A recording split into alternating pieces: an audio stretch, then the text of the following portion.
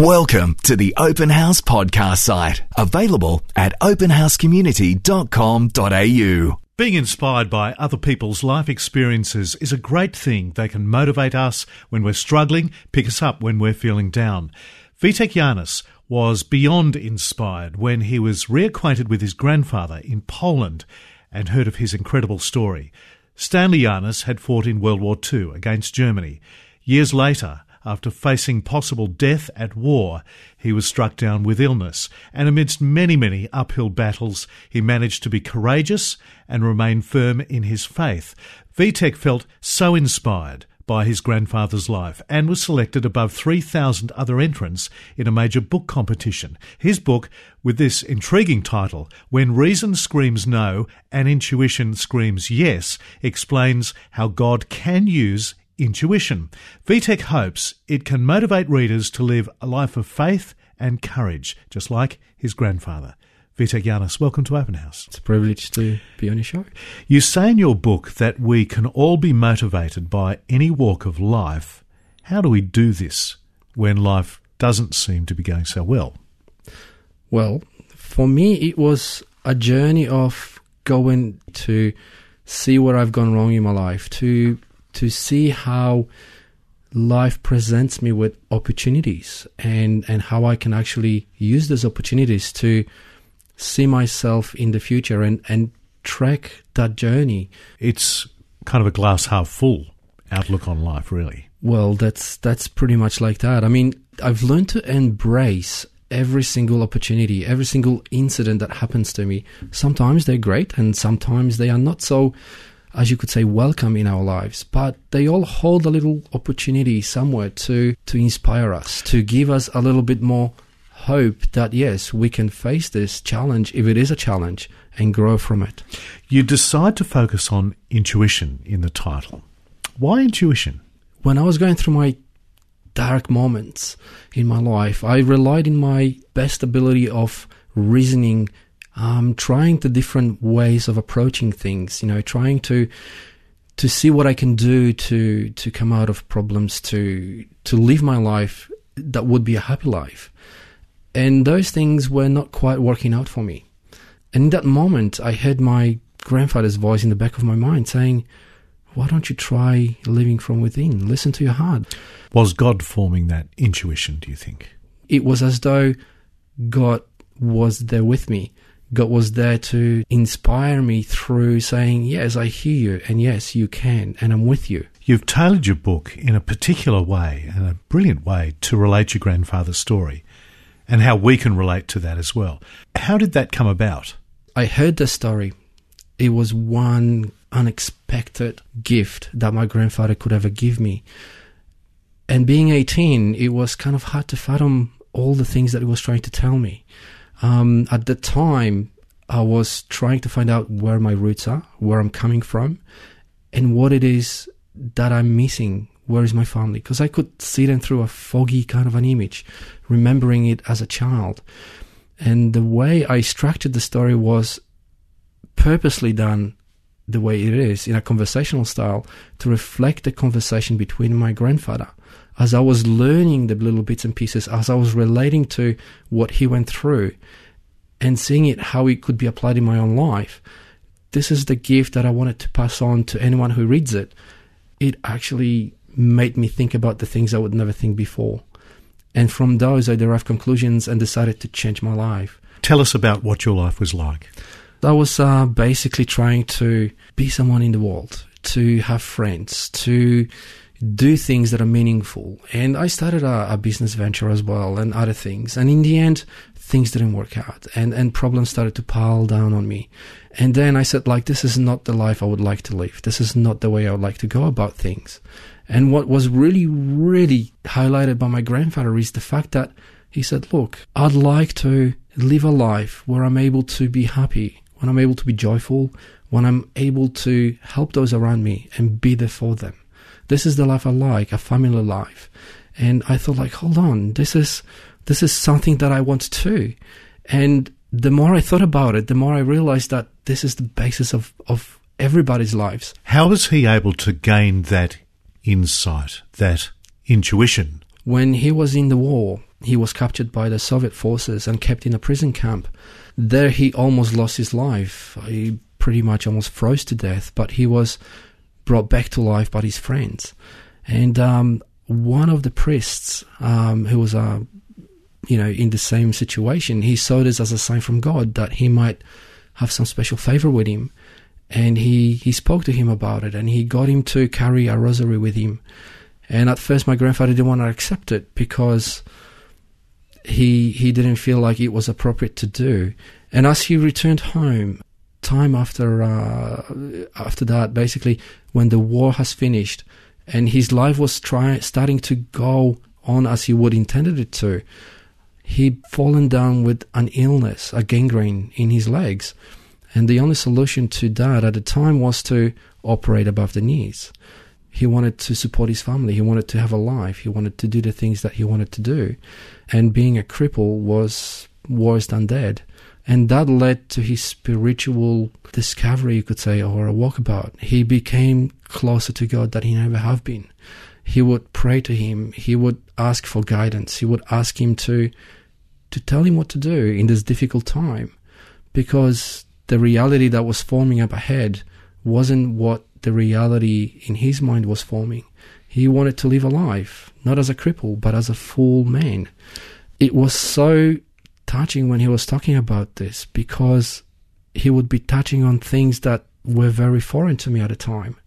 And as he would describe how he would relate to God, how he would talk to him at the end of the day, how he would see the whole situation, and the honesty that was in it, and the faith that he put into it, and that constant courage that he held, and the image that he held of himself being healthy, that was just amazing. His relationship with God and his connection with God ended up being much bigger than just a rosary, wasn't it? Yes. It indeed has been. And as far as I could remember, my grandfather was always faithful and always was very close to God. And basically when we started talking, it basically starts off when he says, you know what? When you were born, you were sick. The doctors did not give you a day of life. When you were rushed back to the hospital, they just couldn't believe that you survived a few days. And I could hardly breathe, and there was no cure for it. And at the time, no one could do anything. So my grandparents decided to look after me, because I was a 24-hour constant hustle, you could say. They would basically have to sit me up all the time. I would have to be sitting up while I slept, while I ate. And if I ate anything, that was a challenge too. But one thing that reminded me of what my grandfather's faith was, they have never given up. They always saw me in a light where I was healthy, where I was like the other kids, where I was doing the things that the other kids could do. And it took about a year before I even started to improve, when my health started to go better. All this time, I felt so close to them, I just didn't know why. And when I was hearing that, it just sort of shocked me. It moved me. Through the love, through the care, through the way they lived their lives, they have influenced me. They were reflecting really what God's like with us, never giving up on us. Exactly. And when I said, hey, if my grandfather could do this and he could inspire me to be like that too, and I started to live my life using his example, using his guidance, and it was just incredible how things started to change, and how I discovered God and how much closer I could get to him, and the little things. It's just incredible. One of the chapters of the book is entitled Best Laid Plans Go Wrong, Fortunately. That's right. Why is that? We tend to plan our lives. We tend to plan it to the smallest detail. We think we do. Well, exactly. And I was exactly the same. I would plan things. I would make sure that this happens and then that happens, and the outcome is such and such. And I would give it a time frame, and everything would be perfect. And if it didn't go to that, I would go and think about it. Okay, hold on, what did I do wrong? And that stress. And the funny thing is that no matter how much we plan, no matter how much we think things will happen, sometimes they just work out differently. And we don't leave ourselves open to surprise, to sometimes being able to dynamically change our thinking, change our approach, and see even a little ray of light in a darker situation. That's basically what the title is. And when my grandfather was making plans of escape from that Soviet prison. It was basically, okay, how do we do it? You lay your plans, and sometimes you expect an outcome, and something else breaks. And the biggest surprise came when they were almost caught between the two firing squads. On one side of the river, there were the Germans, and on the others, there were the Soviets, and they were shooting at them as they were crossing it. And they have never planned for that. There was no planning that. They were planning to go safely without being noticed. And at that one moment, my grandfather said, well, I can't turn back. I have to go forward. That was the plan. And so he screamed in German, help.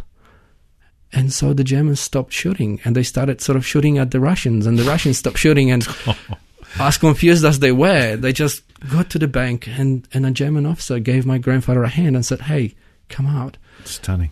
He didn't know what to expect next. Yeah. So whatever the plan he had was totally changed. But he didn't give up on the plan itself. He just adapted it to a new version. And part of the end result is the subject of another chapter that you write about, joy. The actual chapter is the joy of return. As he returned home, he found himself to fulfill his deepest desire when he was a prisoner. He wanted to be with his family, with the people he loved, at a place where he could feel safe, and he could sort of live his life the way he intended to.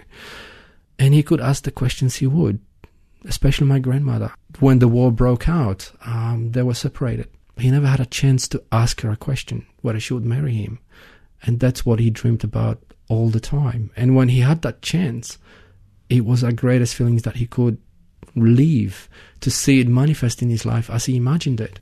With the experience of your conversations and your life with your grandfather, and the impact that he's clearly had on you, how has that shaped your view of God? When I was growing up, I was asking myself lots of questions, who is God? Where is he? How does he impact the world and me and everybody's lives?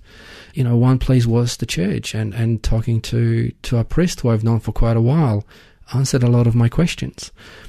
And then as I looked at my grandfather's story and how he was trying to ask God for guidance, to be there with him, to show him the way, it occurred to me that, hey, if he could establish such a relationship with God, I can too, and so can anyone. And I know that you can guide me. And I started to talk to God, and I would tell him everything. When you talk to God, you talk to the best friend who is with you all the time. And as that happens, there is no secrets. Because if anyone knows you, God knows you the most. He knows you inside out. And if you can be honest about that and let it out and speak to God about it, miracles will follow. And this was, in my case, I would ask God, I totally rely on your guidance. Show me what to do next. Your story has shown that it may take some time to get that answer. That's right. I mean, it happens to everyone in a different way. Yeah. We just have to take it for what it is. And trust God on the way through. We got to trust God. And if we put ourselves in a position to say, we know that God is with us, He's on our side at all times, no matter what the situation is. He's there with us always. Vtec, it's been great to meet you and great to hear about your story and the story of your grandfather. You've so kindly brought in 5 copies of When Reason Screams No and Intuition Screams Yes, and we'll throw the lines open on Open House now to give away 5 of these copies to the first 5 people who'll call us on 1300 40 2020. Vtec, thank you so much indeed for joining us on Open House. Thank you very much. It was a privilege to be here and to share my story with everyone. We hope you enjoyed this Open House podcast, thanks to Christian Super and Real World Technology Solutions. To hear more from Open House, visit openhousecommunity.com.au.